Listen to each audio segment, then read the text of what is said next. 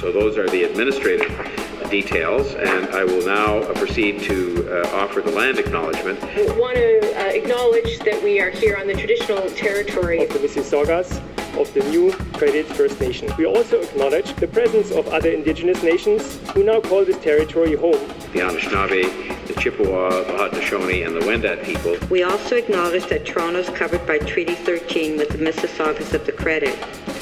For the benefit of those who are connected to the internet, the city clerk has posted... Welcome to the second episode of Planning Through Land Acknowledgements. Last episode, we discussed land back, some of the history of the area around Toronto, as well as some of the challenges that young planners are seeing as they work towards completing York University's planning program in the Faculty of Environmental Studies. This episode, I talked to another fellow planning student named Eli. We discuss solidarity as an expression of further action beyond land acknowledgements, and take a closer look at planning policy and history. For this episode, I wanted to focus on planning's role in land-based practices, and really start to explore the colonial roots of planning. For me, for the longest time, I've struggled with land acknowledgements, and more so with the significance and validity of land acknowledgements in general. Because in the beginning, especially I think the first time I heard of land acknowledgement was in my first year of undergrad, and I thought it was so nifty because we've learned about, or at least I've learned about personally, of Indigenous history and the trials and tribulations they've gone throughout the century, throughout the years and decades, especially in Canada, on my own because I didn't really learn it in school. And it was just nice to hear someone finally acknowledge, I guess, the sort of a bit of the pain that they've gone through in our country. But then over time, I started to realize that you can only attend so many presentations and talks and student presentations or classes where people would just acknowledge what has already been acknowledged, right? When it comes to Indigenous people and their past and their land being taken away or stolen, really. And it just came to a point where I was like, so if we're just continuously acknowledging, this is for 5 years or for 4 years now, I'm realizing that we've just been acknowledging. And I'm sure it's been being acknowledged for decades now too. When are we actually going to do something about it where we can finally stop having to acknowledge it and we can start acknowledging the good that we're doing and maybe acknowledging hey, they got their land back, or this certain group of Indigenous individuals got their land back, right? And that has never happened because they're not getting their land back really, or the land that they deserve. These words of acknowledgements mean nothing really. They're just said and they're put out there into space, right? And they just go nowhere, right? There's no action of reconciliation. There's no action of justice. There's no provisions given to these Indigenous people on a significant level, I feel like. And that's when I realized that land acknowledgements really are just not as significant, I guess, compared to other ways you can provide for the Indigenous communities, right? Because I'm sure Indigenous people appreciate people acknowledging their pain and their histories, but I'm sure they're at a point as well where they're just okay, we're tired of all this acknowledgement and we want some sort of reconciliation starting, some significant reconciliation from the top down rather than just constantly seeing it from the bottom up, right? Because the top down is what probably has a lot more power and a lot more capabilities to create some sort of change, right? And the bottom up can only do so much because we're limited by our own finances or our own sort of support from the public or whatnot. I wanted to start with this part of the interview because it captures a lot of what Eli and I talked about throughout our conversation. There's a sense that land acknowledgements have become wallpaper at an event. As we heard about last episode, this undermines the potential for people to fully engage with the content of the land acknowledgement. At this point of the project, I was of the opinion that land acknowledgements are important and necessary, but because they're presented within or under oppressive systems like capitalism, they aren't going to be as effective as they could be. So the content, which is usually a rundown of who are the groups that are understood to have lived in the area, any treaties that apply, and potentially but not always an expression of gratitude or some such platitude, may not be the problem with the acknowledgements. It may be something deeper, something tied to the culture it's being presented in and the intentions of who it is being presented by. Eli differed for me a bit on this. He's interested in seeing how we can expand the language of the acknowledgements, yes, but he's also suggesting that we cut a lot of the language that has been universally included in the acknowledgements. Eli mentioned a discussion he'd had with someone about land acknowledgements. what would be an alternative to a land acknowledgement that you find would be much more beneficial, that would be much more impactful, right? And they say not having land acknowledgement at all, right? Not having a traditional land acknowledgement at all, and changing it up and really applying more pressure, a lot more urgency within your land acknowledgements, right? And that led me to really think about, okay, so what's my alternative then? How can I create my own land acknowledgement that's impactful, that's significant, that really places pressure or urgency on individuals to take action, right?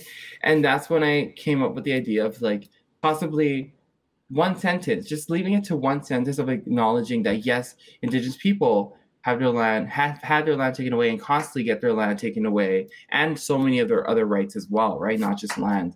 And these are the organizations that you, the audience that is listening to me, can take part in to help provide some sort of reconciliation for these communities, right? And obviously I participate and volunteer for these organizations myself, just so I can not just talk the talk, I also walk the walk as well, right? So with my land acknowledgements now, I would always like acknowledge just one sentence, very brief, that Indigenous people, as we all know, and as we've been saying for years and decades, have had their land taken away. And it constantly is taken away along with several other rights of theirs. But if you would genuinely want to help these communities, then join these organizations. I'm going to place the pressure on you, the people listening to me, for my presentations or wherever I may be speaking publicly, to take action and actually help these Indigenous communities that you claim you empathize or sympathize with, right?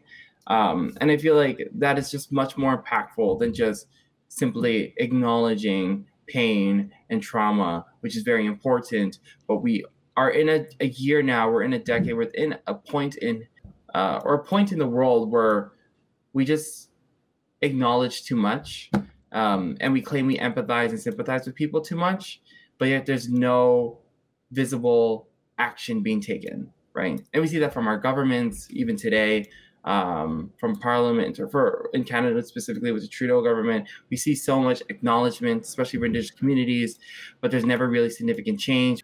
Making sure action is being taken for the communities that I advocate for and the communities that I acknowledge myself are going through or have been going through some sort of trauma or pain. And I feel like that's so important. And I feel like it would mean a lot more to Indigenous communities. And I really don't want to speak for them. That's why I'm like, everything I'm saying is more of things I'm speaking from my discussions with Indigenous people themselves, not from my own sort of feelings. Because I want to acknowledge that I'm not Indigenous myself. So anything that I'm saying is just straight from discussions that I've had with Indigenous people from various Indigenous communities. Mm-hmm. So yeah, it's just a lot more meaningful for them to just see people on the sidelines with them, especially being racialized myself. Like I'm queer, I'm Black, and I'm Asian. And just whenever I see people providing support to whatever community that I'm advocating for, when it comes to my identity, that aren't part of that community, it just means a lot, right? Because it shows that your issues mean a lot to people who don't necessarily identify with your issues. But when I see them on those front lines with me, and they're sort of like an accomplice to my fight for justice, it really is a lot. It means a lot more. Eli and I actually presented together for a class presentation on neoliberalism in planning, and before that presentation, he did a land acknowledgement. In it, he gave examples of groups in Toronto that are doing work he thought the class should support.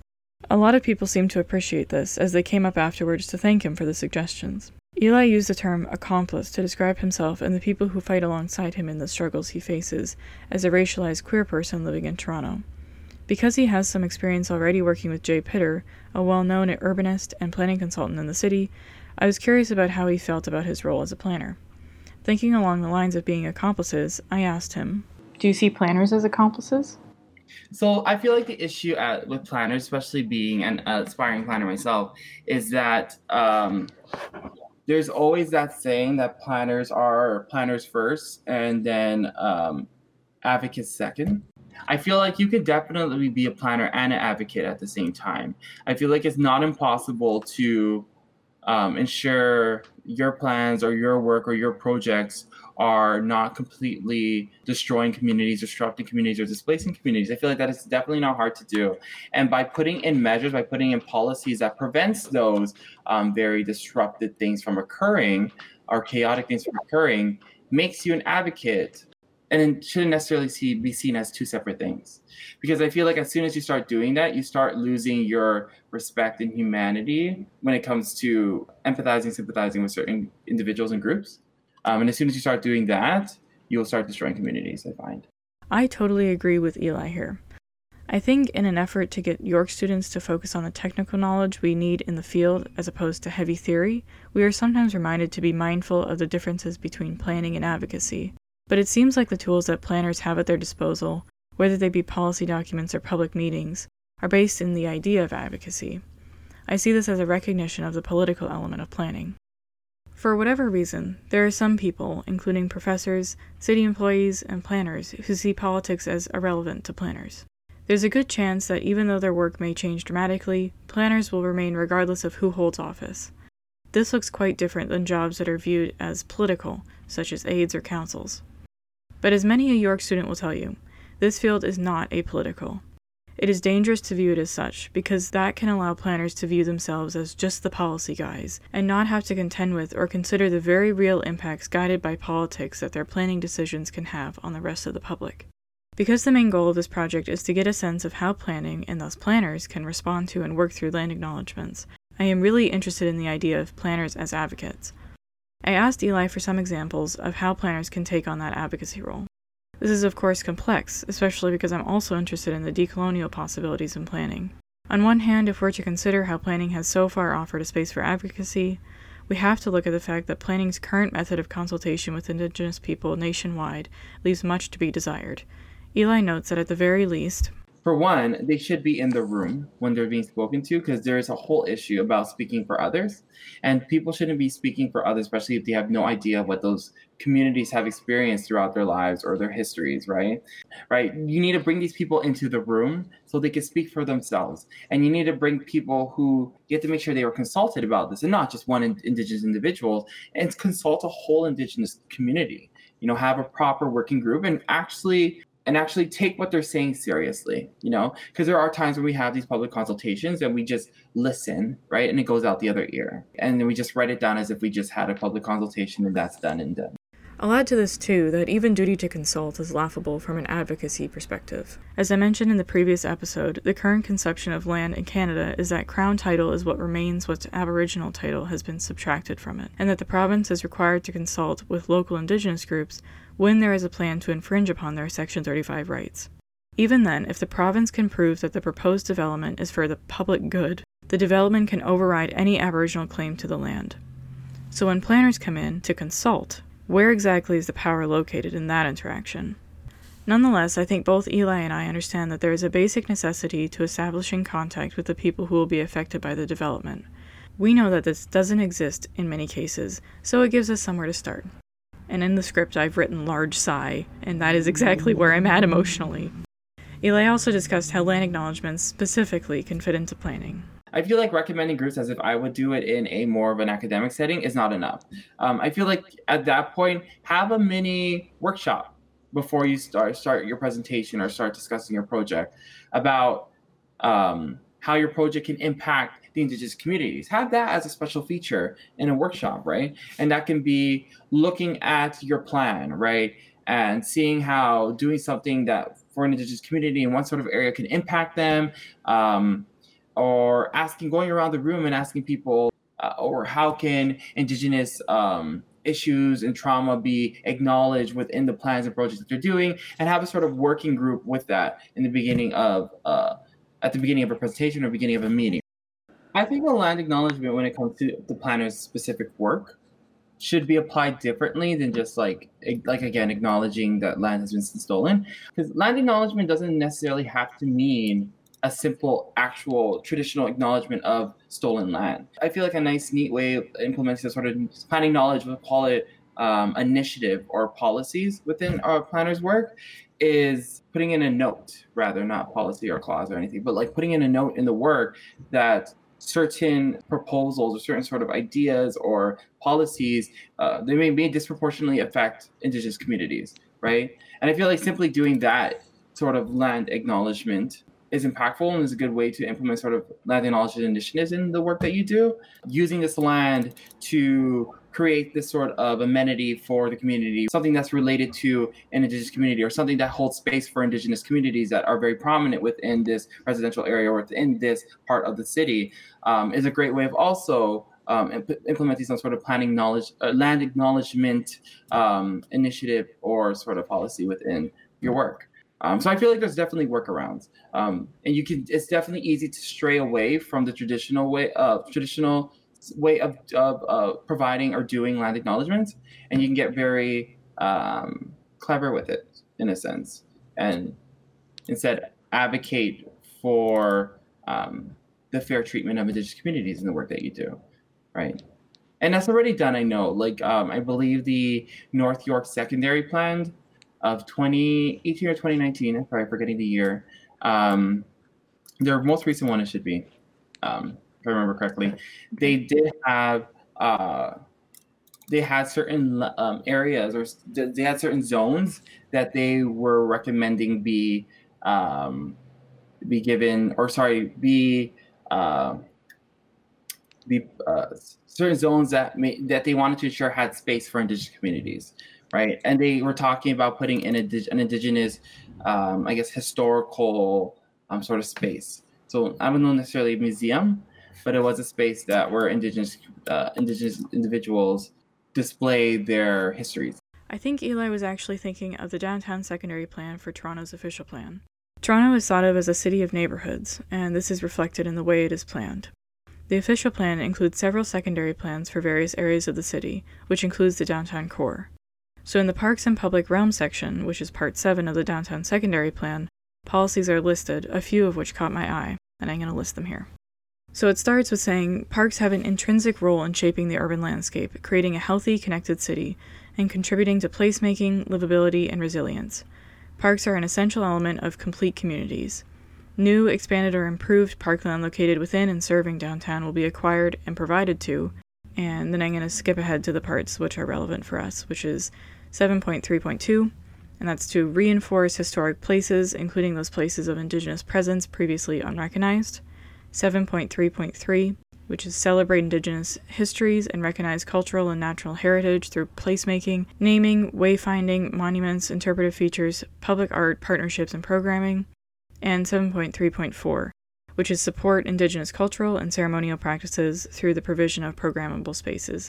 And all of this can be found on page 21 of the Downtown Secondary Plan. The section introduces these policies by stating that, quote, natural features are the setting for downtown Toronto. They create a link to Indigenous histories and are valued by contemporary Indigenous people. That's also on page 21. While this isn't as concrete as what Eli had mentioned, I cannot find any other comparable line in the official plan or in any other secondary plan documents. I think this is as good a time as any to once again do a deep dive, this time into policy and how the facts of land acknowledgements fit into this whole picture.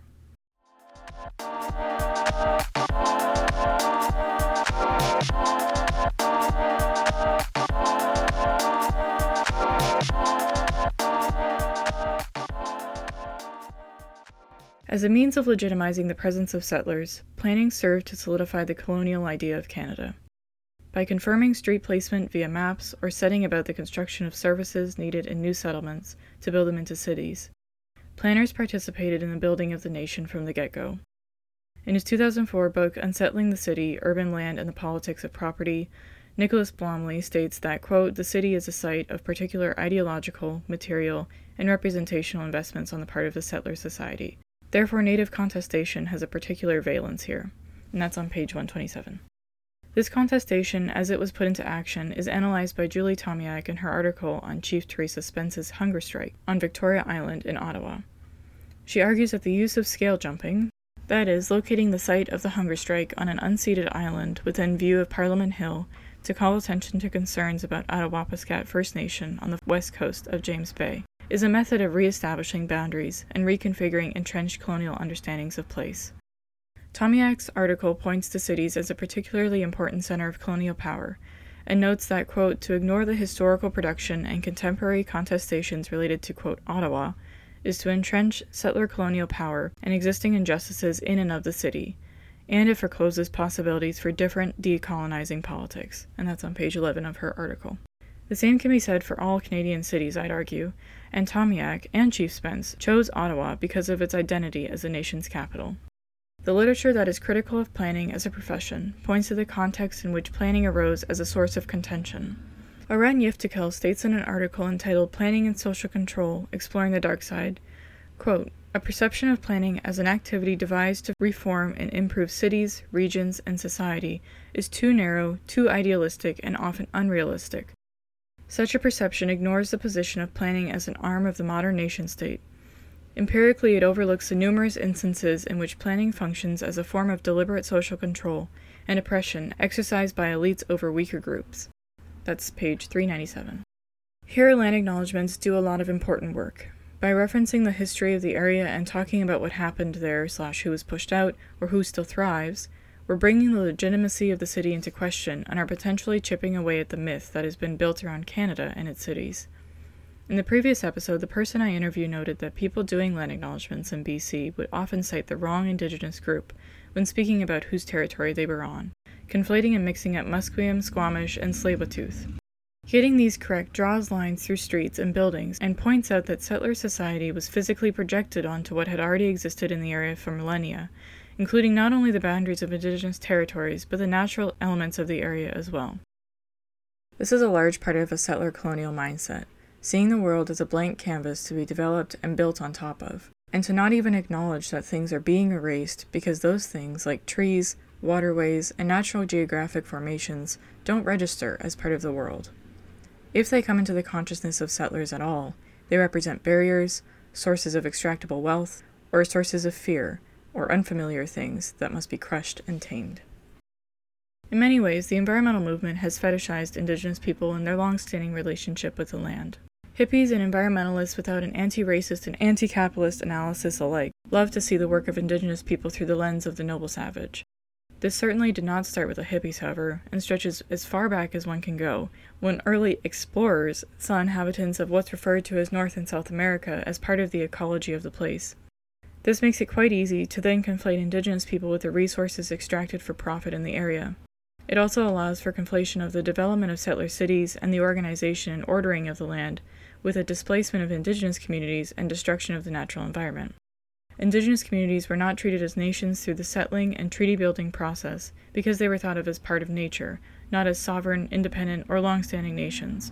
And I'm saying nation here knowing that this is a settler term and is inadequate, but the weight that it holds, especially as nation-to-nation talks are upheld as a potential route forward, makes me inclined to use it when attempting to reference the racism that inflects relationships between settlers and Indigenous people. And so to understand planning's role in colonization is to understand how relationships between settlers and Indigenous people were built on racism from the outset. Writing on the oversimplification of land use in the Mississauga-Algonquin conflict of territorial boundaries in the 1783 to 1923 period, Marika Heidema, Brian S. Osborne, and Michael Rittmeester state, formerly unbounded space became limited by boundaries and appropriated as regulated territory. The usual assumption is that these different social constructions may be attributed to long-standing cultural and even racial categories of difference. Indeed, much has been written about the theoretical constructions of innocence, savagery, and nobility. Whatever the lens, by the 18th century, Europe had positioned itself as the arbiter for assigning the relative hierarchy of stages of human development. That's on page 88. I find this helpful in its analysis of the ways that land, especially in southwestern and southeastern Ontario, was referred to in treaties. The European practice of assigning one group as a holder and then the surrenderer of a large tract of land oversimplified land use pre-European contact. It rendered complex relationships and communal use agreements into Eurocentric property titles, all of which was done with the express purpose of then making it easy to surrender and be absorbed by the settler state.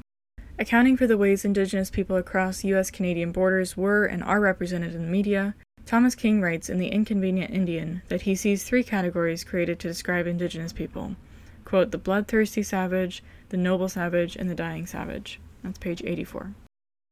In terms of how planning dealt with these stereotypes, it used the first, the bloodthirsty savage, as a picture of what lays in them thar hills, where there remains land beyond the reach of the grid system. it fetishized the image of the noble savage, and, when attempting to reference the past inhabitants of the land and crown were moving beyond, held up the stereotype in order to give a final farewell wave. And planning reaffirmed the third trope, the dying savage, as it constantly pushed for the image of all indigenous communities to become one of the past, albeit the recent past. They still were there, so you can't say they're completely out of the past, but by golly, we're sure going to make sure they're on their way out. As planning worked side by side with settler forms of representation in order to define and confine indigenous people in ill-fitting and oppressive relationships with Canada, it also halted all conceptions of indigenous futurity and historicity. Haidema et al. States that the same impulse to define, order, and classify the natural world prompted the classification and fixing of native peoples in ethnographic time and geographical space. European conceptualizations of political territory could not accommodate spatial overlap, and eventually the initial assigned territories became ossified in official maps, Indian Department documents, and treaties and surrenders. That's page 89. I mentioned in the previous episode the complexities of the Toronto Purchase. As a reminder, there was a discussion between the Mississaugas, now of the Credit River, and Sir John Johnson in 1787, where 1,700 British pounds of goods were exchanged. This was not a sale discussion, but rather an agreement over land use. This was later termed a treaty-making ceremony, even though the deed that was found many years later had no signatures on it. In 1805, the new treaty was created, which established boundaries on paper, which is a process still highly contested given that everyone who had been at the 1787 meeting had passed away. This surreptitiously added land into the agreement. The Mississaugas of the new credit were given 10 shillings in this deal. Only 7 years later would they prove indispensable in pushing back the Americans as they attempted to invade Canada. This piece of land was pursued for military interests in order to establish boundaries to be protected, and was legitimated by the presence of settlers, regardless of the presence of an agreed-upon treaty or not. In his aforementioned article, E.F. Tickell defines planning as the formulation, content, and implementation of spatial public policies. That's on page 395. Going back to the policies of Toronto's downtown secondary plan, I am tempted to point out that a quick search for the word Indigenous within the 92-page document returns a handful of hits, the vast majority of which are found within the Parks and Public Realm section.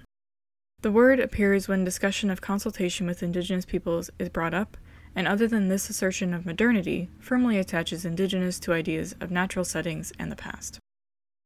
I also searched within the official plan, and while Indigenous did not return any results, I had more luck with First Nations and Aboriginal, the latter scoring 1. There is more variety in the ways in which First Nations was used, but although it was not as frequently included in discussions of nature, it was largely associated with heritage conservation and archaeology. Most of these mentions were in the Building a Successful City section, with one showing up in the Shaping the City section. Although it was not my intention to run an analysis of word usage, I found this short exercise interesting, after having read and regurgitated all of that theory. The only mention of engagement with Indigenous communities in the official plan is found in this passage. The plan policies call for an engagement protocol with First Nations and the Métis for heritage properties and archaeological sites that may be of interest to them, as well as ensuring that information is provided to First Nations and Métis where archaeological resources are to be First Nations or Métis in origin. That's on page 3-10. This leaves much to be desired. The official plan is a document that encapsulates visions for the city held by planners and communities alike. It lays out land use designations and sets policy goals and outlines for areas of the city. But it is also a document that mentions things like community, people, diversity, and history several times, so that it holds an amount of administrative weight is not an accurate or reasonable excuse to have such sparse and stereotypical references to the people whose land the city was built on.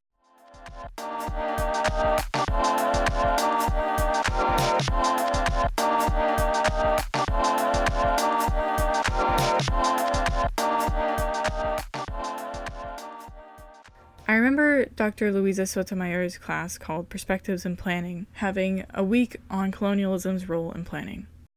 Although there was only one class with that title, this perspective was carried through the class by Luisa. Planning students at York, at least, are equipped with this knowledge and are encouraged to carry it into the field with them. Knowing the people I was surrounded by in this class, I am sure that our new generation of planners will do so confidently. Nonetheless, I worry that it is too often suggested that we change the system by implementing different policies and gradually turning the whole thing into a better machine, fixing it cog by cog. Maybe there's someone who can do that, but I don't think it works that way. I think what matters most is the way that planners carry all of this theory into the work, and how that shapes them as planners. In our conversation, Eli brought up a statement that he described as a type of homelessness acknowledgement.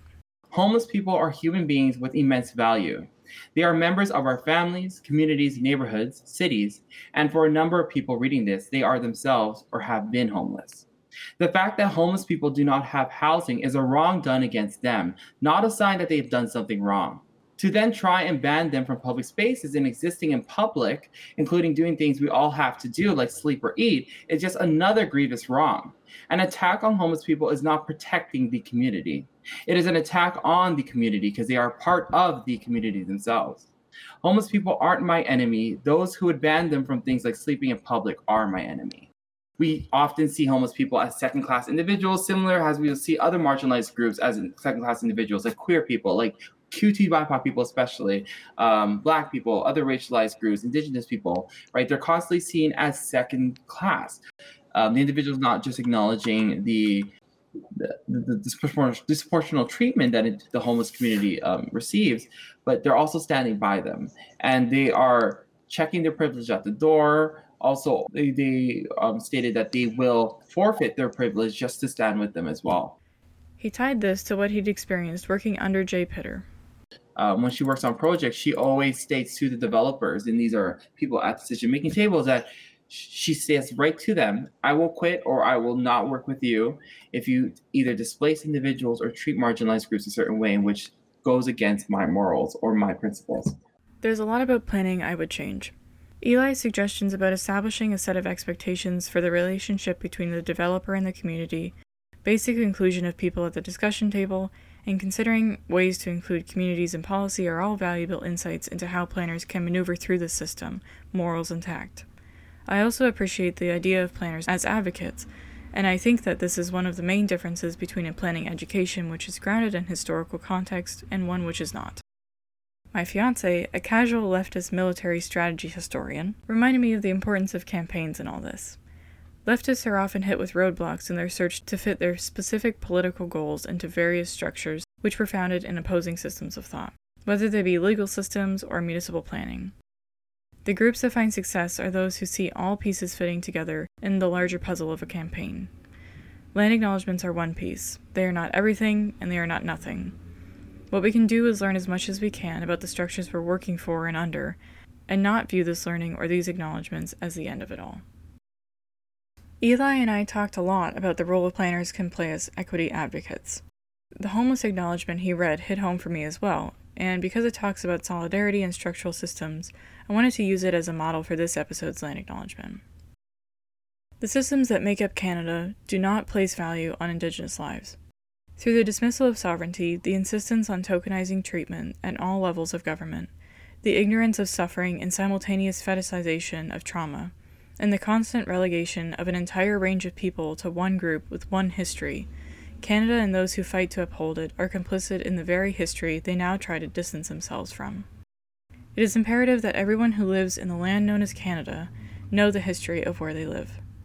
It's not a history that's easy to minimize into a few sentences. To say the facts but not know the context behind them is to reaffirm the acceptance of anti-Indigenous racism and continue to accept Canada as a legitimate state. The Toronto Purchase is more than a treaty.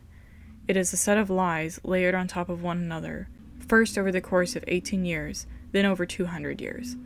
A sale was never conducted. Instead, words were misconstrued and documents irrelevant to one culture were used to subjugate it. Toronto is the result of a process of displacement and capture. Without recognition of Indigenous sovereignty, there is no path towards reconciliation, let alone conciliation.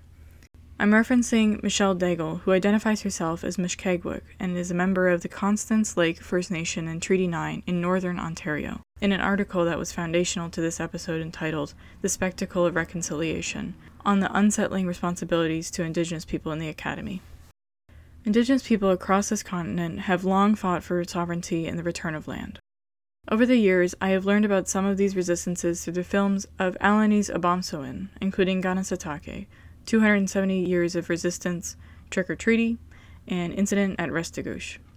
I've also been reading the work of people like Thomas King, Vine Deloria Jr., Leonie Sandercock, who also made a documentary with Giovanni Attili called Finding Our Way, Beyond Canada's Apartheid.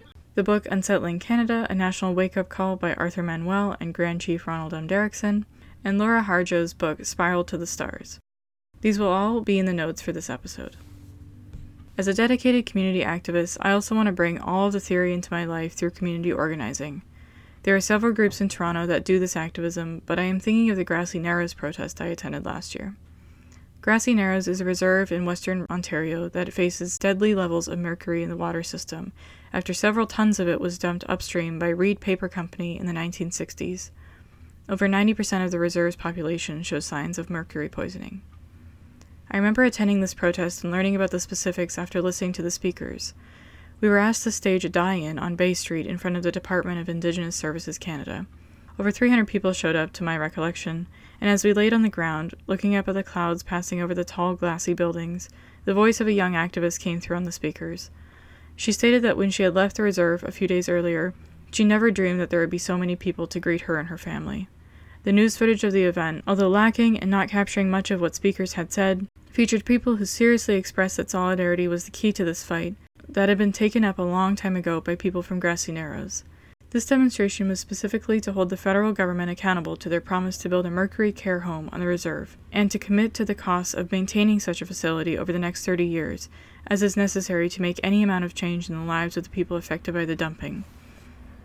At the time of the protest, only 1% of the funding for just the construction of the building had been paid, which froze the construction and support for people affected by the toxins in the water and soil. April 2020 was the 50th anniversary of the halt of fishing due to the contamination. The community has been facing this problem for several generations and continues to keep the pressure on the government.